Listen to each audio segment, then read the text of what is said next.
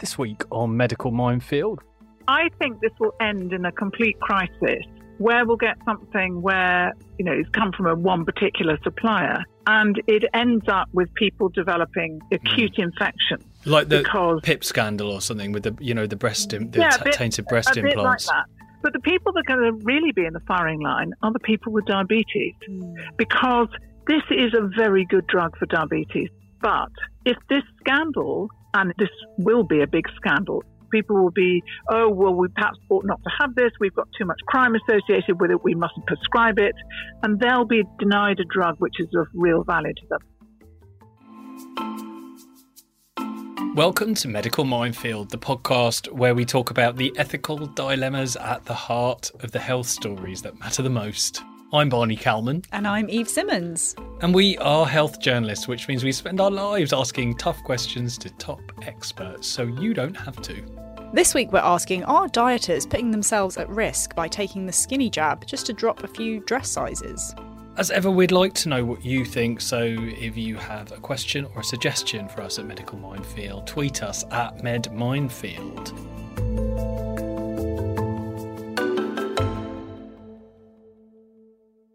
Eve, people are going to begin to think we're obsessed. Obsessed with the skinny jab. We keep talking about it. It shouldn't Change be called the record. It shouldn't be called the skinny jab, though. I get upset because it's quite an incredible drug, really. It's been a life-changing drug for people with type 2 diabetes. The benefits keep on coming. Trials keep showing that it's not just about weight loss and blood sugar control. The latest data proves that you have this big reduction in heart attacks and strokes, even in people who use it to lose weight, who don't have diabetes. There are a few things that come along that I think would justify miracle as a label, although we do love to stick a miracle label on things. Wonder drug. Wonder drugs, things like statins, for instance. I think they're wonder drugs. When they came along, they had such a profound effect and they were so simple and so easy to take. They really are a wonder drug. And this, I feel, it seems to be the same, although perhaps not quite as simple to take as a statin. It's not just a pill. You have to inject yourself once a week. With some of them, you have to inject yourself even more often. But, presumably that will change as things go on.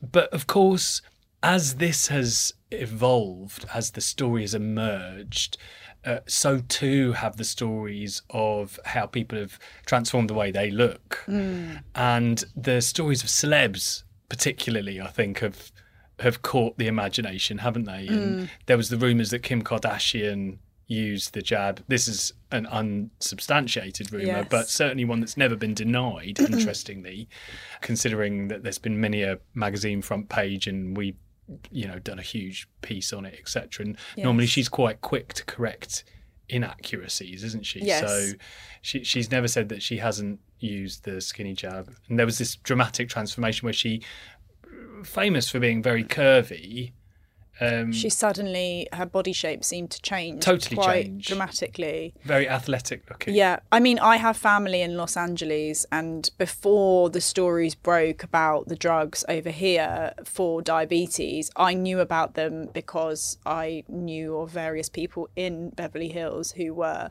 taking this drug that was supposed to be a diabetes medication for weight loss. Were these people who were very overweight? No. Or were they... No. It was sort of upper middle class, middle-aged women who had, lived in Beverly Hills and wanted to be skinny. If you speak to obesity experts who prescribe this drug, they'll say this is not what it's for. They won't engage with this idea that it can work in that way. And I suppose that's because none of the clinical trials that have been done have involved people who are a normal weight and want to be thinner. Of course. But I guess things have been confused slightly because the licensing has been changed. So it is now licensed and NICE approved for obesity. Not just diabetes. Diabetes. And even, I think, severe overweight, if you're severely overweight. But also have health conditions. Yeah. But that's different from this idea of taking it for vanity, yes. basically. Or taking it to fit into Marilyn Monroe's dress, as Kim Kardashian was rumoured to have done. But I don't think that's surprising. I mean, with anything remotely related to weight loss, you're going to have a mass market of people who are jumping on it because it's a quick fix and that's what everyone wants. Have you ever been tempted? No. But, I mean, it's actually, a flippant question. But, in all seriousness, body image and a relationship with eating is something you are acutely aware of as someone who has had an eating disorder, as someone who has worked with supporting other people in the eating disorder community. And that's really the sharp end of all of this. Some of the descriptions that I hear from people on semaglutide, which is the name of the most popular drug injection, it sounds almost like an eating disorder, that they say that they lose interest in food, that they don't want to eat, they forget to eat, they don't eat.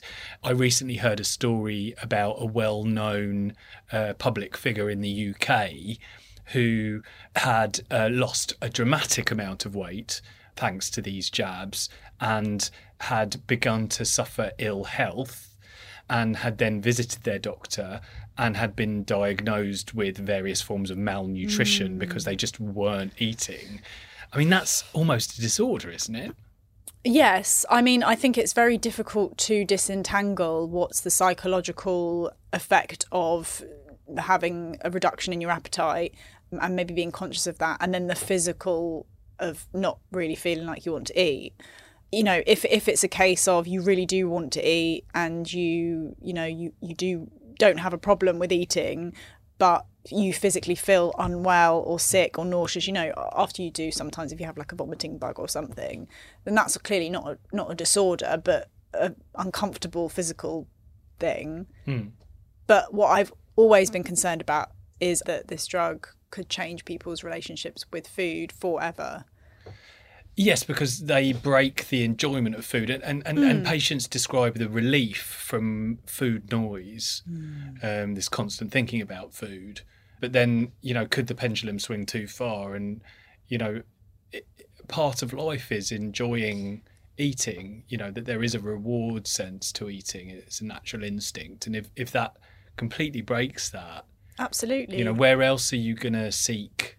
Does it get transferred into pleasure? Something else? Yeah, absolutely. And as we know from writing about obesity for such a long time, in so many cases it's a psychological problem, really, and it's somebody trying to seek comfort from something because they feel that they're lacking it in another area of their life. And all too often, when somebody has bariatric surgery, for example, or loses a lot of weight, that kind of hole is filled with something else, which is another damaging behaviour. Yeah. Or the weight gain was symptomatic, a symptom of the psychological issues that still exist. That still exist, and then that patient becomes even worse mentally because, in fact, weight loss hasn't fixed anything. Yeah, and it's really important to know when you're hungry and know when you're full, and I just think messing that up. Can you imagine something that just makes you forget to eat? No. We're talking about this today because we're running a story, an exclusive preview of a Channel 4 documentary presented by Anna Richardson, looking at the skinny jab, as they're calling it. Anna has been investigating it and admits in the Mail on Sunday this weekend and in the show next week on Tuesday that she considered using it to just lose a few pounds, but having investigated it and spoken to experts and also discovered the complete wild west of counterfeits and TikTok salesmen, which is something that we discovered a little while back, says she wouldn't touch it with a barge pole now, which is interesting. But I've been racking my brains. And she says that she's got more than one friend who's used it, and says at least one of her friends in the piece, she says, looks fabulous. Looks like she did in her 20s. And Anna, I think, is in her 50s now. And to be honest with you, looks absolutely incredible, as she has always done. Fierce, And I wouldn't say, is at all a candidate for any kind of change in that respect. But, and it's about body image as well, isn't it?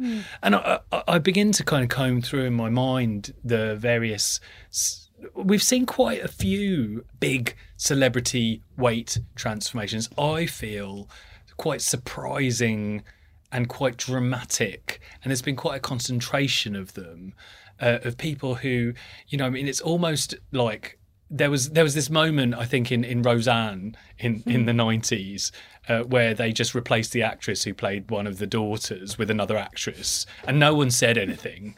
And it's a bit like that with like Adele.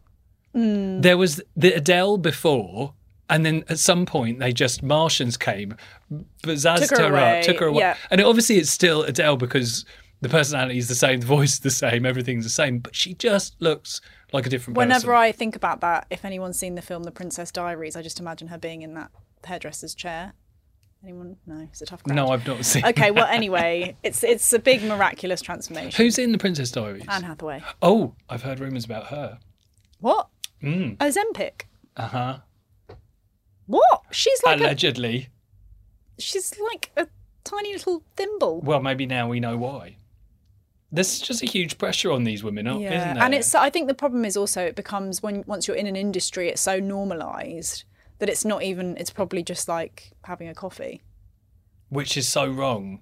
It's a prescription medicine prescription that drug, has a psychological impact. Rebel Wilson, she lost a shed load of weight. She did. Do we know if... Weight loss? Because people rumoured that there was the rumour that it was weight loss surgery, but it's probably not. It's probably this injection, wasn't it? Allegedly. Who knows? Allegedly. Reportedly. Lily Allen. What do we think about that? Well, Go. She says say what you're thinking. She says that she lost a lot of weight because she stopped drinking, I think. Honestly, the Martian who comes and takes these women away and replaces them with a completely new person has been at Lily Allen as well. I have to say, I would barely recognise her. Yeah, she does look very small these days. I did listen to a podcast where she spoke about food, and I don't know. I'm obviously super in tune with any sort of inkling of a disordered thought, which most of us have, to be honest. So I know I'm probably oversensitive, but there were some comments she made that did make me feel a little bit like perhaps she doesn't have the healthiest relationship with food. But I don't know. I don't know Lily Allen. I'm not a friend, unfortunately. So it's all speculation. Boris Johnson admitted taking it, and Elon Musk and Jeremy Clarkson. I think Boris Johnson was probably obese, wasn't he? Isn't that interesting how the men will admit? I mean, we have an example of 3, but I feel are more willing to admit. Well, there were other women that have admitted to it. Chelsea Handler said that she took it but didn't know what she was taking. And the woman from Real Housewives of New Jersey? Oh, yeah, she got absolutely slated because she wasn't overweight. You know, some of these people are overweight. Some of these people are barely overweight. You know, I would say none of these people are in the dangerously obese category in which they're going to be developing many conditions. And that's also key because the side effects, which, you know, are not insignificant, things like some people describe quite severe nausea, headaches, stomach and bowel problems, which can be, you know, irritating and uncomfortable. But if you're obese and taking this drug means that, you know, you're dramatically reducing your risk of liver damage, various complications from diabetes, early death, then you could justify it. But for vanity, you know, why would you want to put up with that horrible collection of symptoms? I begin to comb my mind as well. As I've been seeing people in the gym, these very dramatic transformations, which are, you know, having been a regular gym goer for much of my adult life, I've never seen before. There was one guy I remember who shed loads of weight. There was one guy, and now I keep seeing people. Wow. Who were like one person before, and they look different. Facially, people look different because they lose so much weight. They're like, they have chiseled faces, and you know, I think it's everywhere. I think we're going to normalise this kind of. Just the problem. Where does it all end? Where does it all end? I don't know. I mean, you know, personally, I've just come back from a beach holiday, and I'd say we're in the era of the dad bod. I love a dad bod. Me too. I think a lot of people do, though. Yeah, and you know, I think. But we don't have the same for a mum bod, do we? Do we not? We don't have. I don't it's know. not. It's Our producer Julia's shaking her head. Yeah. We don't. What is a mum bod? Well, exactly. That's the point. We sort of fetishise men's bodies as they get older as being like, ooh, silver fox, ooh. But older, larger women are just like disgusting old hags. Are they really? Well, no, but it's, in the eyes of society, in the eyes of our misogynistic society, yes, they are. However, just before we went on air, you lamented about being catcalled and wolf whistled, Eve. Yes. Well, Because presumably... that's another symptom of the misogynistic society. Oh, I see. But, presumably they'll stop and then you'll be relieved. What, when I'm an old hag? Yeah. Yeah, I can't wait. It's going to happen tomorrow. And I'll just be there with my dad bod. Well, I mean, here I am. But, I mean, in all seriousness... this pervasive popularity of this method of losing weight is going to get more and more. These drugs are going to get better and better. I think Vivienne Parry, who's one of our columnists, who's going to come on, a science writer, science expert, she mentioned to me when I was speaking to her earlier that there are something like 90 drugs of this kind in production at the moment. She'll probably talk a bit about that. I mean, this is the brave new world. Yeah. I mean, everyone's going to be on one before long. And I read somewhere that Novo Nordisk, who manufacture semaglutide, makes more money than the GDP of Denmark, which is where they're based. Well, blimey, knock me down with a feather. Doesn't surprise me at all. And yeah, I mean, Vivienne was saying she calls it the new arms race. Yeah, it's a big moneymaker. It definitely is. Well, look, joining us now is science expert, science guru, Vivienne Parry. And on the other line, we're doing a four-way right now, is Joe McFarlane, our reporter who has been covering the Anna Richardson documentary and the latest twists in the semaglutide tale for us this week on In the Mail on Sunday. Welcome both. Hello. Hello. I think, Vivienne, first of all, I wanted to ask you. You wrote about 4 weeks ago in the Mail on Sunday about your concerns. You've been talking to me about this for a while. You know, it's a fascinating area of medicine, rapidly developing, big clinical trials, big money. But alongside this, there's been some real worries about criminals getting in on the act and producing counterfeit semaglutide and other weight loss jabs, flogging it online or through TikTok, etc. I mean, this is something that you were hot on. You were the first to report this way before other people, were doing stuff in other newspapers. What was it, first caught your attention with this story? I'm going to say one word: Viagra. Right. So 20 odd years ago, when Viagra first appeared, there was an extraordinarily similar set of circumstances around it. It was for a condition like weight loss that has a lot of stigma attached to it, that people don't necessarily want to know that they're, taking stuff for. It was effective and it was hyped to the hilt. And initially there was a shortage. And whereas I remember doing a piece where I asked people to send me the inevitable counterfeits that then soon appeared, these little blue pills. Well, I got 3 sackloads of blue pills. And all I could say is, having looked at them, is that they'd give you a very blue mouse, but you'd still have a non-playing member. So when I saw this, I was already hearing from diabetologists that they were really worried about shortages. And then you see the hype that's attached to it, and you see that this is genuinely a really effective medicine. I mean, it's really effective in terms of diabetes, but it's also, very effective in terms of weight loss. And this is only the beginning of the weight loss drugs that are coming our way now. And I thought, here are the criminals who've been doing all the stuff for the pandemic. They're now to loose end. This is exactly what they're going to turn their hands to. And I made a couple of calls, and there were a lot of pharmacists already really worried about it. And you've seen the explosion of websites. I mean, it's just astonishing. Yeah, I mean, the documentary that Joe has been working on with Anna Richardson uncovered, as we did a few weeks back with a different weight loss jab, liraglutide.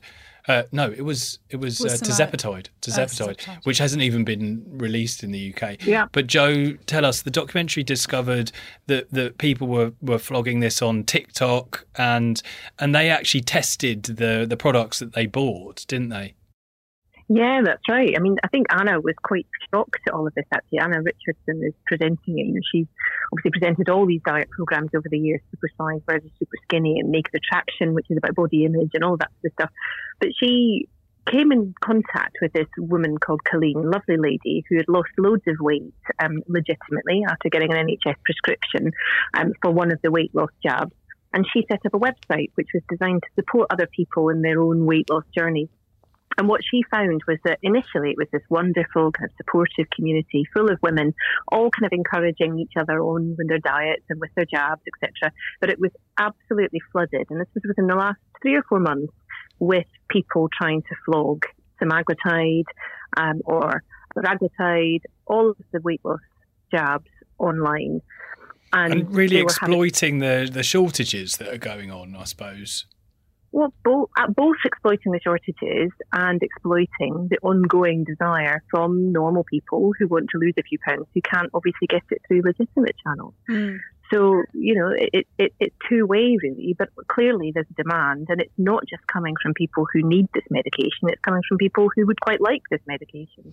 And there are a lot of them out there. I was quite shocked. I watched the preview of the documentary to see a pattern similar to what Vivian has just spoken about with Viagra, that, some people on Facebook are selling powders that can be diluted with water that they say is the same drug. It was extraordinary. I mean, Anna opened up this package in front of the camera, and it came in this beautiful, pink wrapping. So, and it with a lovely little sticker on it saying, thank you for your purchase. But in it was a set of syringes, and these syringes are quite massive compared to the very, very thin needles that you get in the Ozempic pens. But also the active ingredient, as it was, the medication was literally a little glass vial filled with white powder. That was it. And you were supposed to mix it yourself? Well, yeah, it didn't come with any. Oh my God! That was a terrifying thing. There were no instructions saying, you need to take, you need to carefully weigh whatever it is, 0.5 milligrams of this stuff and mix it with this amount of water. There was just nothing. And do we know whether that was definitely the drug, or was it something different? No. So the documentary sent that sample and a sample of a second alleged semaglutide that they'd ordered from someone online to a laboratory at the University of Oxford. One other order that they placed just didn't turn up. They were effectively scammed, which also happened, by the way. And what the lab scientists found, and their methods are quite limited, they basically have to compare it directly to a legitimate sample of semaglutide. Or what is in the Ozempic pen. And what they could tell was that it wasn't what was in the Ozempic pen, and in fact was quite different. But in order to find out what it was, they'd have to literally compare its profile against every other drug or every kind of substance known to man. They clearly don't have enough time to do that. But what they can tell you was that it wasn't semaglutide. Interesting. I mean, you can only hope that whatever it was relatively harmless. I mean, the Swiss authorities, they were alerted to all of this because they had people in with going into a hypoglycemic crisis because they'd had insulin in their Ozempic pens. And just to be clear, I mean, insulin is something that, people who are severely diabetic or type 1 diabetic, severely type 2 diabetic or type 1 diabetic, will take because they're not producing any, or and the tiniest amount too much can put you in a coma, basically, can't it? Yeah. But I would be surprised if that was actually common, because actually that's a very quick way to be found out. Yeah, exactly. You want something. And I think actually this is another key thing about these weight loss drugs, is that because they don't work for everyone, it means that if they don't work for you, you just put it down to experience. Say, I was a bit silly doing this, and I didn't want anybody to know I was doing it, and you don't report it. So I think this is way underreported. There was a nurse that was interviewed as part of the documentary, and she had tried semaglutide herself, actually. But she said she knew that there were people turning up to A&E with side effects from drugs they had taken, which were supposedly semaglutide, having ordered them over the internet, but weren't really reporting that that's what they had done. So harm is being caused to people because they're ordering random supplies of drugs over the internet, and we don't find out about it because they're not telling anyone. Vivian, where does this end? Like, I mean, these drugs aren't going anywhere. There's going to be more and more. Something needs to happen to stop this madness. Yeah, I mean, with Viagra, they made it over the counter in order to counteract the counterfeits, didn't they? Yes, and it was very successful. I mean, I think the real worry is that this is something that ends up in the retail supply chain, by which I mean, in Boots, in other high street chemists, because there are such huge profits to be made that it's worth criminals swapping it out, by which I mean they put something that has nothing in it. They swap it out at some point in the supply chain. It gets into the NHS supply chain or ordinary retail chemists, and nobody is aware of it. And meanwhile, they sell on the other stuff. And that's a terrible situation because we have such a low index of suspicion in the UK about drug safety. So, if we have things go wrong, usually it's the patient that's blamed. Oh, you haven't been taking it right, or you're just one of those people that doesn't react to this stuff. The patient gets blamed, and there's such a low index of suspicion that it actually might be a counterfeit drug. So I think that's a real worry. So I think that you will see the MHRA really ramp up their investigations, because at the moment they seem to be... They're not doing anything, really, are they? Well, no, they're not doing anything. I mean, Joe and I were astonished. I mean, and a lot of pharmacists I know were astonished that the MHRA claims to have only found one instance of a counterfeit drug. That's right. Gosh. And that's still the case, I think. Do you think that maybe it's... this could just be my theory, but I think the threshold for really sort of... I guess like you said, Vivian, suspicion in this area is perhaps lower for other areas of health because obesity is seen as such a huge problem that needs to be solved. And so it's sort of like, well, whatever it takes for you to lose weight is better than you not losing it, sort of thing. Yeah, but I think you can compare and contrast it with non-surgical cosmetic interventions. So, you could say equally, well, if people want to go and do this stuff, that's fine. But the trouble is that it comes back at you because all the things that go wrong then come back into the NHS. And you were involved... And you're playing blind, aren't you? Because you don't know what people have been taking. And in general, by the time they've been sick and they've destroyed what they had, and you can't trace it. And Vivian, one of the first times we met, we spoke about your involvement in the Bruce Keogh review of the cosmetics industry. You were on the review panel, and you're quite despairing still of how the situation with injectables, Botox, fillers, and stuff like that has been allowed to fester and worsen, and regulation has been very poor in that area too. I mean, could we see a similar situation with this, do you think? We could start to see regulation of weight loss clinics. I mean, in theory, of course, these are prescription medicines. I mean, Botox is a prescription medicine, but, there were ways people got around it. But this is a prescription medicine, and people's livelihoods, if they're doctors, are on the line if they're prescribing this. And they get found out and it's counterfeit. But I mean, something that astonished me with a few different of the investigations we've done is quite how brazen these websites are in, for instance, ignoring the MHRA rules that say that you can't prescribe it to non-diabetics at the moment. We found 4 clinics or so that would prescribe them to us, no questions asked, basically. And these were registered clinics. Is pretty much what Anna Richardson found also in the documentary. And we asked them all for comment. Not one of them commented, and we named them. I mean, they obviously didn't give it to us. Well, we did. They have no shame. They have no shame. We were actually one of the first newspapers, I think, to run a story about these drugs being used for cosmetic purposes way before the NHS started looking at them. This was your piece a couple of years back. Yeah, about the skinny jab. And it was exactly, I think Kerry Katona had taken it. And some other celebrity. And we all know about a Kardashian that got into a Marilyn Monroe dress because she took this. Yeah. Well, allegedly. Allegedly. Rumoured. But to begin with, it was being used by, people who just wanted to lose weight to fit into a dress. Or something was.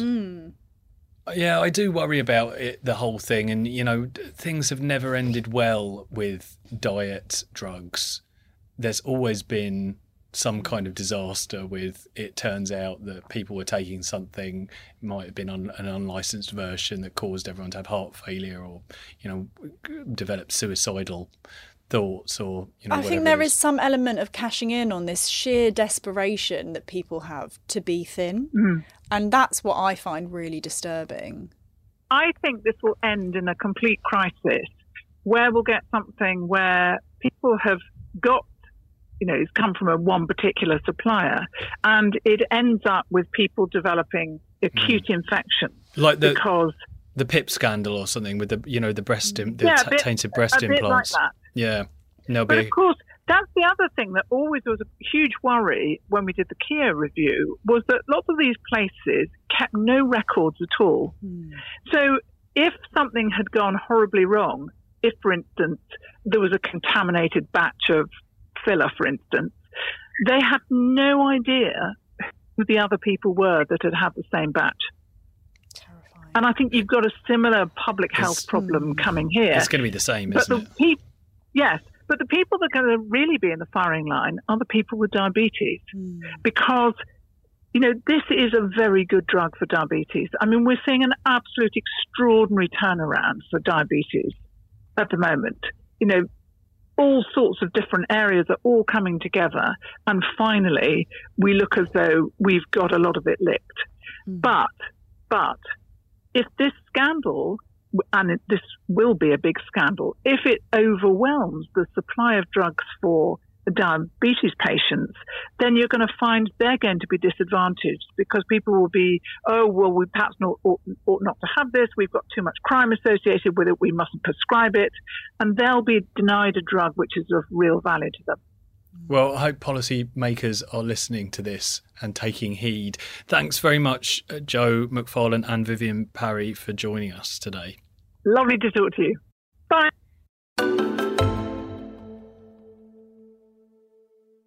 One thing that I found really interesting when I did a piece not too long ago, I think we did a podcast on it as well, about patients who undergo bariatric surgery being at higher risk of dying by suicide.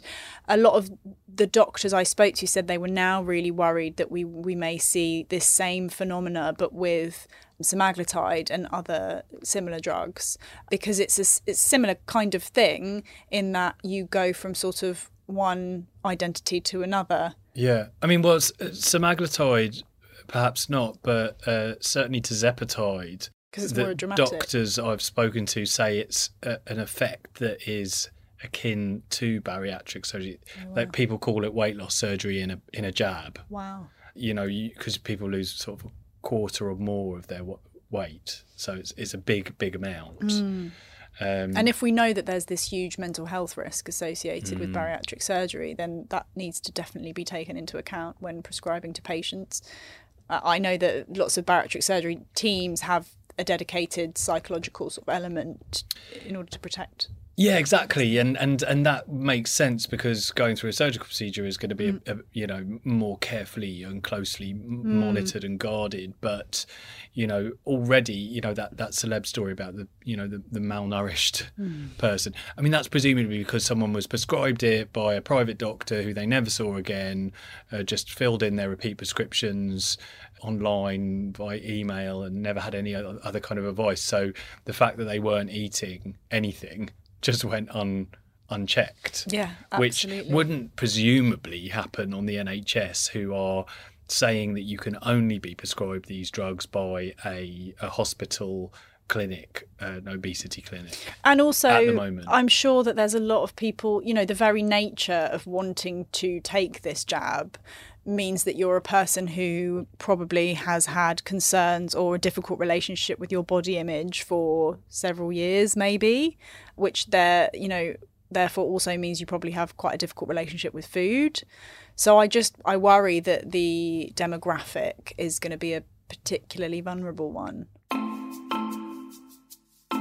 Well, no doubt this will be a subject that we keep coming back to. You can read all about the forthcoming Channel 4 documentary presented by Anna Richardson in this weekend's The Mail on Sunday, which you can consume in newspaper format on mailplus.co.uk or on the Mail app. We'll be back with another topic on Medical Minefield next week. See you then. Goodbye.